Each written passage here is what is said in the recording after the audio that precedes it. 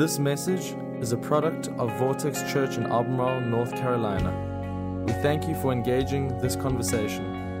Messages like this one are great resources to help us grow, but they cannot replace being a part of a local church. If you're not actively a part of a church, we encourage you to find one near you that fits you, visit it, and get involved. And we hope this message gives life to you today. Enjoy. We're in a series that we started a few weeks ago called You Asked, We Answered. And a few months ago, we gave you these surveys and just said, hey, give us topics that you would love to hear a message on.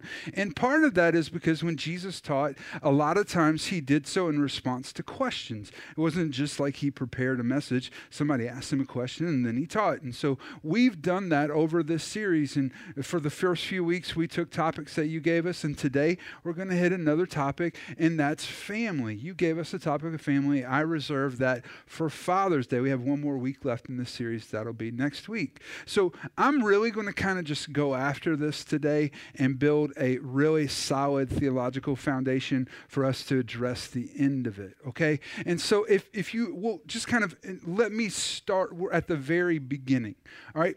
God designed two institutions or systems on this earth to give life.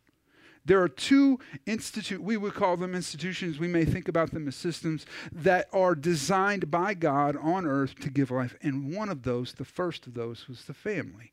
Now, you may not be familiar with this story if you didn't grow up in church, so let me just kind of go back there because there are some of us that didn't. That we as believers believe that God existed before any of the things that we see existed. He's existed eternally in three distinct personalities, the Father, the Son, and the Holy Spirit, in community with himself. He did not need us. He was perfect without us.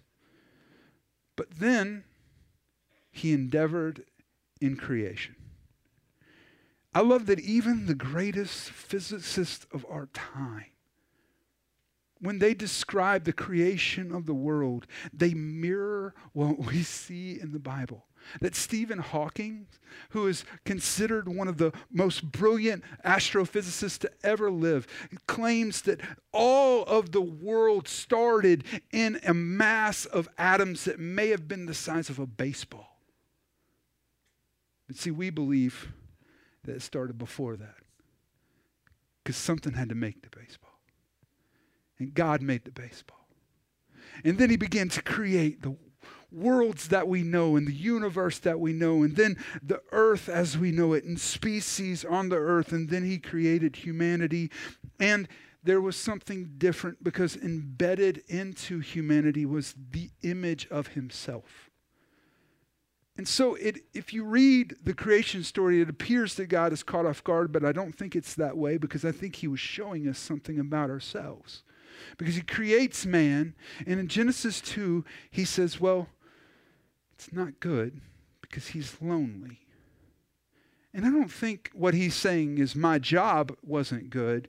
What he was saying is that in future generations, when you look back on this moment, I want you to know it's not good for you to be alone. Because just like a God who existed eternally in three persons, God made us to live in community. And so he creates a woman, puts them together, and they become the first family. He gives them a place to live. He gives them jobs. He gives them authority, and he gives them one rule. How many of y'all would just like to have one rule? Wouldn't that be a good deal? I'd take that deal, right? One rule. One rule, and they break it. One rule, and they break it. You see, sin entered the world through a family. And something, when it happened, went terribly wrong. And we know it. We know it went terribly wrong. There's something in your heart, something even in your experience, that causes you to know that something went wrong, that this institution, the family that God designed to bring life into this world, that something is wrong. Some of you knew it when you were kids, and your parents sat you down and they told you, Mommy and Daddy are not going to live together anymore. In fact, what's going to happen is that when Mom and Dad, in just a few weeks, they're going to separate. And when they separate, we're not going to live together as a family anymore. Some of you, the first time you found out that there was something wrong was when your parents sat you down as little kids and said, we're going to get a divorce. Some of you, you found it out later in life when you thought you had married the perfect guy. And it was years later, sometimes even just months later, when he came in and he sat you down and he said, this isn't working. I don't love you anymore. And I don't want to be married to you anymore. Some of you found that out after getting married, where you've wanted to be a parent. And for years and years and years, you've been trying to get pregnant. And month after month after month, you're not. And you know that there's something that's wrong. There's some of us that we grew up in families where we knew that our parents were supposed to be there. They were supposed to be there not just to have fun with, but to guide us and to tell us what to do in life and to correct us and to instruct us. But our parents weren't there. Some of us, our parents were gone and they were working, and because they were working so hard to provide, maybe they were a single parent. They weren't there with us. Some of us, our parents weren't there because they were out having fun. Some of us grew up in families where we just knew instinctively that what we should get in a family is love. We should be loved and loved well. But we weren't loved. And instead of love, we were given judgment. We were given a standard that we could never live up to. And we were constantly being berated and compared and challenged and never accepted. And some of us, we grew up in families where instead of being given love, we were given an addiction. Because we saw in our families and in our parents, people who when times got tough, instead of going to Jesus or getting on their knees, they went to a substance to escape it.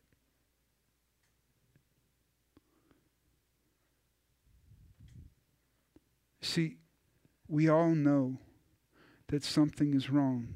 So why is every family broken? Why is every family broken? The first thing in your notes today is the answer to that. Every family is broken because every family is filled with sinners. Every family is filled with sinners. Your mom and your dad were sinners. Your brothers and your sisters were sinners. Your grandmas, grandpas, they were sinners. Aunts and uncles, they were sinners. Cousins, they're sinners too. And if you got kids, you dang sure know they're sinners. All right? Every family is filled with sinners. And that's the problem, because you know what sinners do? They sin. They do something that's wrong. And eventually what's going to happen in an intimate relationship with a sinner is they're going to wrong you. They're going to wrong you. And we live with this nagging reality. This nagging reality that it is not supposed to be this way, because we all know it should be different. That's the next thing in your notes. We all know it should be different. I mean, there's something that's hidden in our hearts. The law of God, the natural law of God, that lets us know that this is wrong. That when our parents sat us down and said, Mommy and Daddy aren't going to live together anymore. We don't love each other anymore. We're going to move out and we're going to have two different families now. There's something that was in our hearts that said, this is wrong. This is not the way it's supposed to be. And there's something that was hidden in our hearts when our spouse sat us down and said, I don't love you anymore, and I'm not committed to you anymore, and I don't want to do life with you anymore. There was something that was hidden in our heart that said, this is wrong. This is not the way it's supposed to be.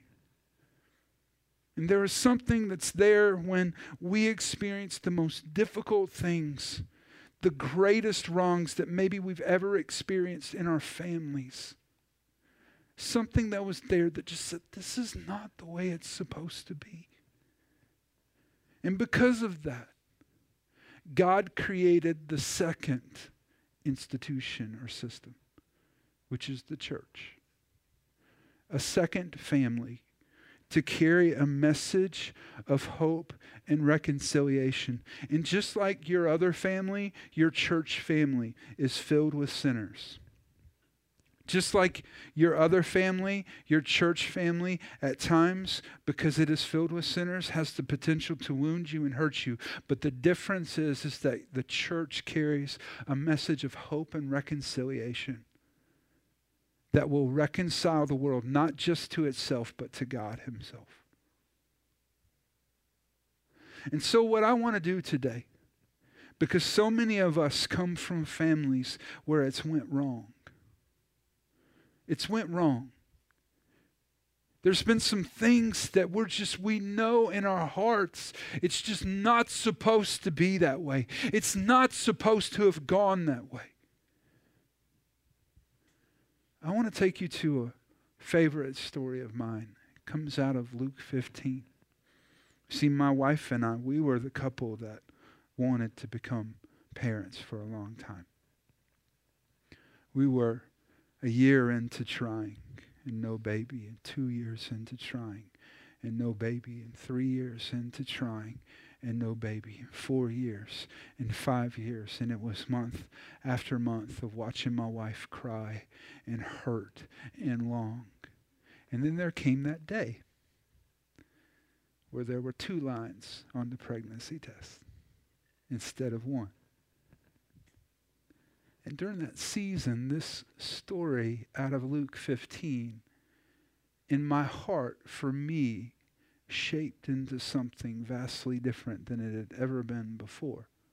Because Jesus tells the story about a dad and his kids.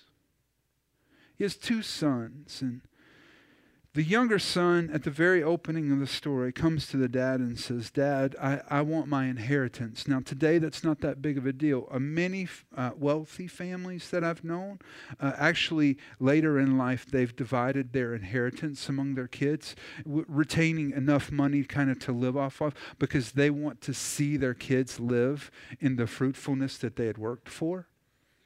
This is not an era where that was normal. As a matter of fact, it was a big insult for the son to say to his dad that he wanted his inheritance. Essentially what he was saying was, the relationship that I have with you is no longer important. All that matters to me now is the financial capacity that I have to gain from your death. So if we could just go ahead and get this relationship over with, I'll go ahead and take the money.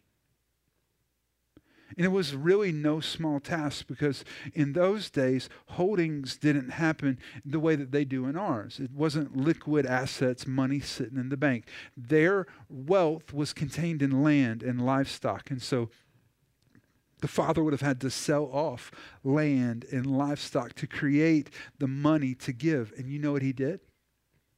He did it. He literally responded to the request of his son. And he gave him his inheritance. And the Bible tells us that he left, went to a faraway, distant land, and he squandered all of his money in wild living. He boozed it up. He drugged it up. He partied it up. He womaned it up. I don't know what the right term to put with that is. He lived wildly. When he had the means to go, and in those days to have been a very powerful person, to set himself up for the future, he had no thoughts for the future, because eventually the money ran out. And at the same time that the money ran out, the land that he was living in went into a famine. So now, not only did he not have any resources, but the resources available where they lived became diminished. And he became hungry and homeless. And so he sought out a job, and he found a job working with a farmer.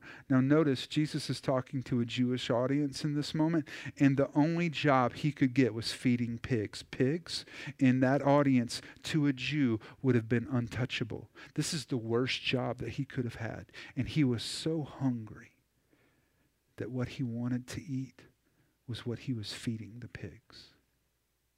So look what happened. Look what happened in verse 17. When he finally came to his senses, he said to himself, at home, even the hired servants have food enough to spare. And here I am, dying of hunger. I will go home to my father and say, Father, I have sinned against both heaven and you, and I am no longer worthy to be called your son. So please take me on as a hired servant. He came to his senses. He snapped out of it. Whatever it was that he had bought into, whatever lie it was, he snapped out of it and realized what it was. And if he would just go home, that if his father might forgive him, that he could have a much better life than he had in that moment. So understand this. He's broke. Around Jesus' time, there is no car, there is no train, there is no plane. He's going to have to travel without money across the country, and he does. He begins to you can imagine hitchhiking, catching a ride, trying to find this, walking, and finally, in verse 20, so he returned home to his father, and while he was still a long way off, his father saw him coming. And filled with love and compassion, he ran to his son, embraced him, and he kissed him. You see, there was a speech that he had prepared. I don't know if you caught that. When he came to his senses, he said, I will tell my father, I've sinned against heaven and sinned against you. I'm no longer worthy to be called your son.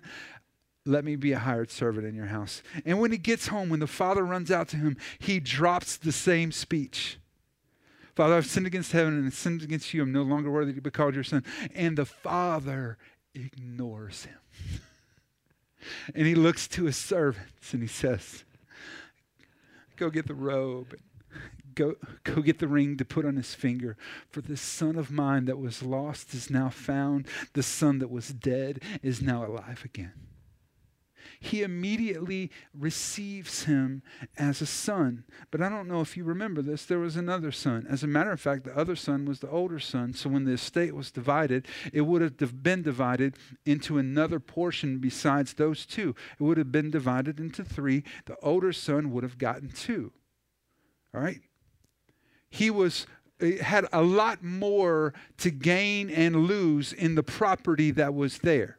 And so when he is out working, you can imagine large fields. He's not around when this goes on. The father in this moment says, this is a moment where we must celebrate. We must celebrate. My son was gone. He's home. We're going to have a party tonight. This is a good day for us. And so late in the evening, the older son comes home and sees the party going on, and he calls his dad out. Dad, what's going on? Well, your brother came home. He came home. And we're excited, so we're having a party to celebrate that your brother. And he has this conversation. All these years I've slaved for you, and never once refused to do a single thing that you told me to. And in all that time, you never gave me one young goat for a feast with my friends. For a feast with my friends. You see, the older son is offended at how the father has received his brother. And in that offense, he's refusing to go inside. He refuses to engage the party. He refuses to have the relationship that his father wants to have with him. And all this time, he says, this is what's been happening, Dad. I've been working like a slave. But the father says, no, you don't get it. Everything I have has been yours. You've been working to try to earn something that you have already been given. So what I want to do today is I want to step back from this story and I want to see 3 guiding principles that if we're going to take our families, that many of them have drifted away from being life-giving, and to reclaim a life-giving family, 3 things that we have got to start doing well. The first thing that we need to do well is that we must be willing to extend forgiveness. We must be willing to extend forgiveness. If we're going to create a life-giving family culture, we must be willing to extend forgiveness. Look at this. Ephesians 4:32 kind of sets the platform for what I want you to see about forgiveness. Be kind to one another, tender-hearted, forgiving one another as God in Christ forgave you. We can forgive as believers, not because it's necessarily the right thing, although it is the right thing. We can forgive because Christ has forgiven us. So because we have received kindness and tender love and forgiveness, because we have received that from Jesus, we can now give that to other people. So many of us struggle with forgiveness. The question I think that we might want to ask when it comes to families is why do we actually need to forgive in family so much? Well, here's why. We're sinners, and we often wrong the people that we love the most. If you're here and you're a dad, I want you to drop the manly, macho, arrogant facade for a moment and just let me speak to you. In the course of your relationship with your spouse and your kids, you will wound them deeper than likely most people in the world will ever wound them. You will wrong them, and it will come not necessarily out of your intentions, but it will happen because you are a sinner. And even the most redeemed and rescued of us, in the context of that level of intimacy, there's always going to be the presence of wrong.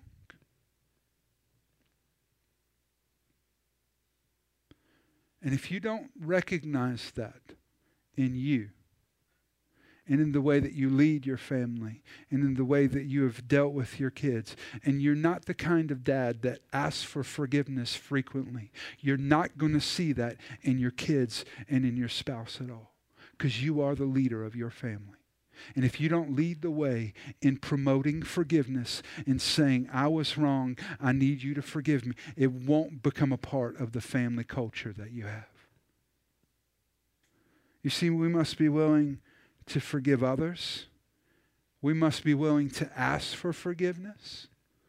But we also need to be willing, pay attention to this, we must be willing to forgive ourselves. Do you remember that moment in the story? When the younger brother wakes up and comes to his senses? Do you know what happened in that moment? He finally realized his situation and forgave himself and said, I'm not going to continue to perpetuate this problem. I'm going to step out of the problem. Many of you are not willing to forgive yourselves, and because you're not, the problems that you have continue to carry on over and over and over, because forgiveness is always the open door to healing.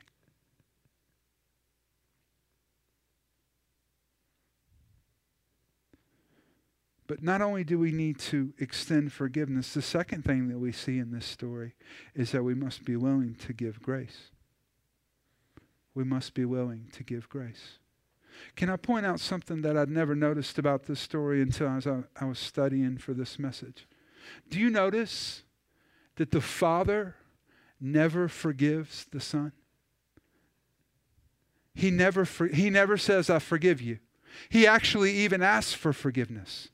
Hey, Father, forgive me for I've sinned against heaven and sinned against you. He goes through his speech, but he never says that, you know what, you're forgiven.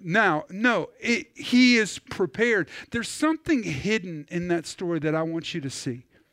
that it says while he was still a long way off, the Father noticed him and he ran out to him and he greeted him and he hugged him and he loved him and he received him as a son. That moment when he finally came to his senses, when he was still in the distant land, longing to eat the food that the pigs were eating, his father was still looking down the road, wanting him to come home.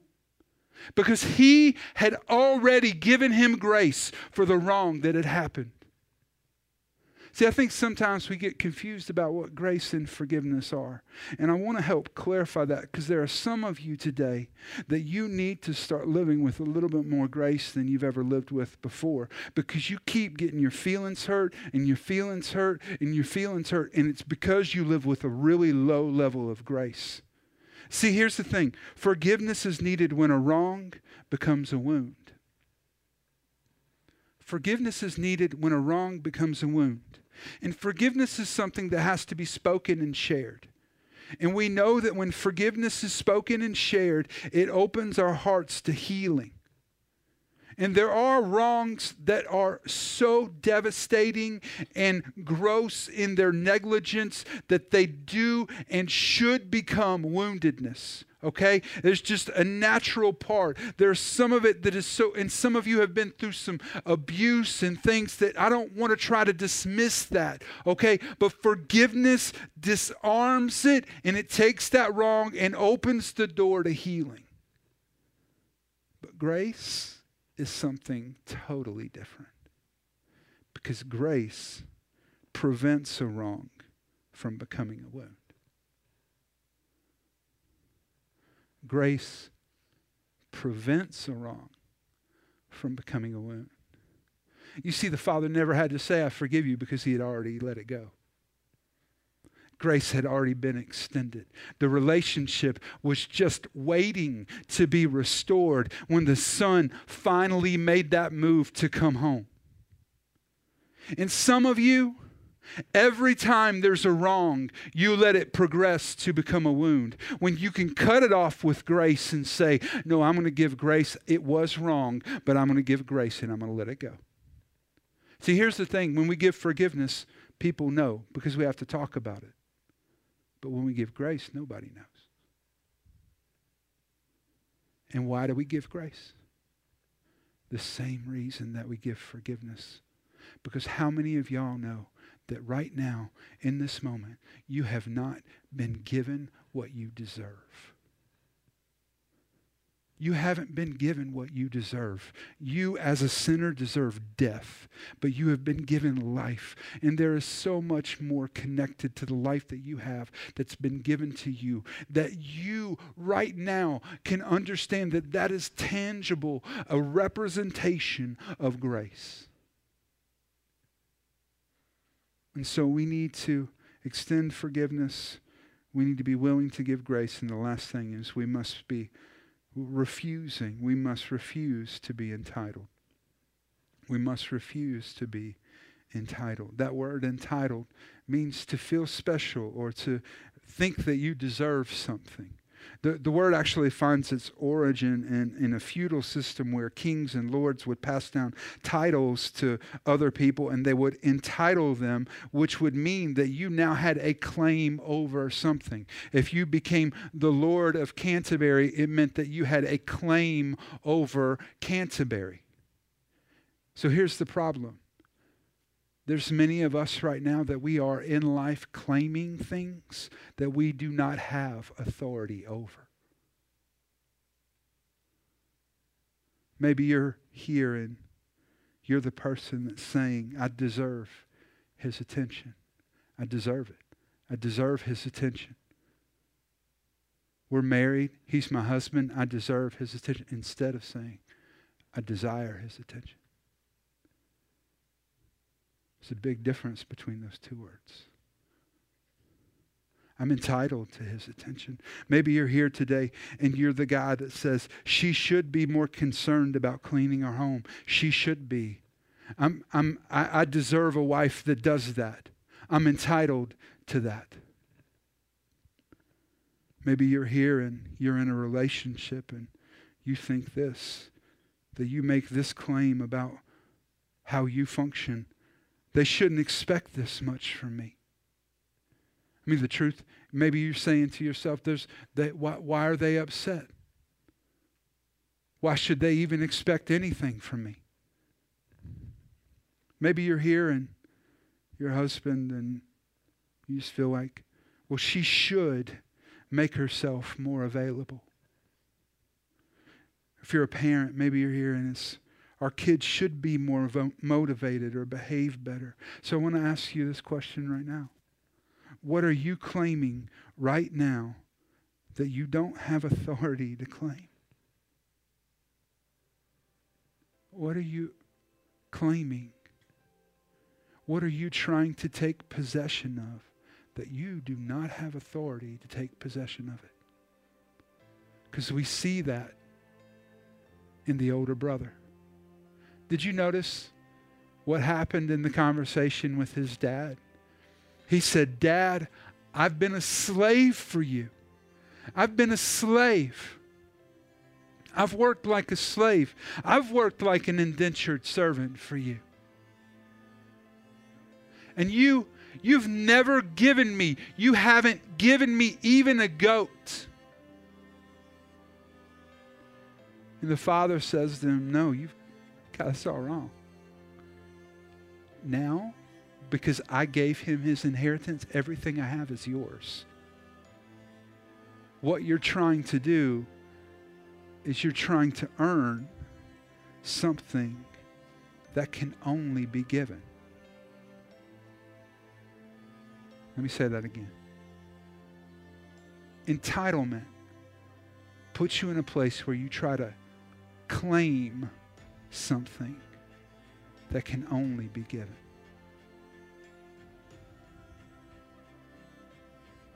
Entitlement puts you in a position in your heart where you try to claim something that can only be given. And it doesn't just happen in families, it also happens in the church, because look at how that whole chapter kicks off in Luke 15, verse 1. Tax collectors and other notorious sinners often came to listen to Jesus teach, and this made the Pharisees and teachers of the religious law complain that he was associating with such sinful people, even eating with them. So Jesus told this story. He told this story to a group of pastors and religious leaders who were very inward focused, who said, we've all got it. We're on the in crew. We're a part of the inside of this club. It should now all be about us. We're entitled to this. We're entitled to be comfortable. We're entitled to be taken care of. We're entitled to have things go our way. We're entitled, and this attitude crept in, and Jesus tells this story. And at the very end of that story, there's a party going on. The father is in with the lost son, and the only person that's not in the party is the older son who felt like he'd been cheated. And you know what's sad? He'd done it all right. But he'd done it all for the wrong reason. And there's some of you today, you just feel like I've done it all right and I deserve. And what you're saying is, God, you owe me something. And you owe me something that really, in all honesty, can only be given. Can I tell you something that I noticed about this? Is that the easiest way to lose your way is to start worrying about yourself first. The easiest way to lose your own way is to start worrying about yourself first. That's where those religious leaders had gotten. That's where the older son was. And Jesus came on the scene and said, I'm just going to help you out. The only way, if you want life, I am the way, the truth, and the life. No one gets to the Father except through me. I am the way. And there are some of you that if you're honest in your own heart, you have deviated from saying, God, it is all about you, I'm following you, and it has all just subtly shifted to now it's all about me and how I feel and what makes me happy and what makes me satisfied. It is not any longer about him. And I believe that right now, in this moment, there's some families in this room that God is going to rescue as he takes what has been a life-stealing family culture and creates a life-giving family culture where we are willing to forgive, where we work hard to give grace, and we refuse to be entitled. Thanks for listening. This podcast has been a production of Vortex Church in Albemarle, North Carolina. For more information on our church, we encourage you to visit us online at vortexchurch.com.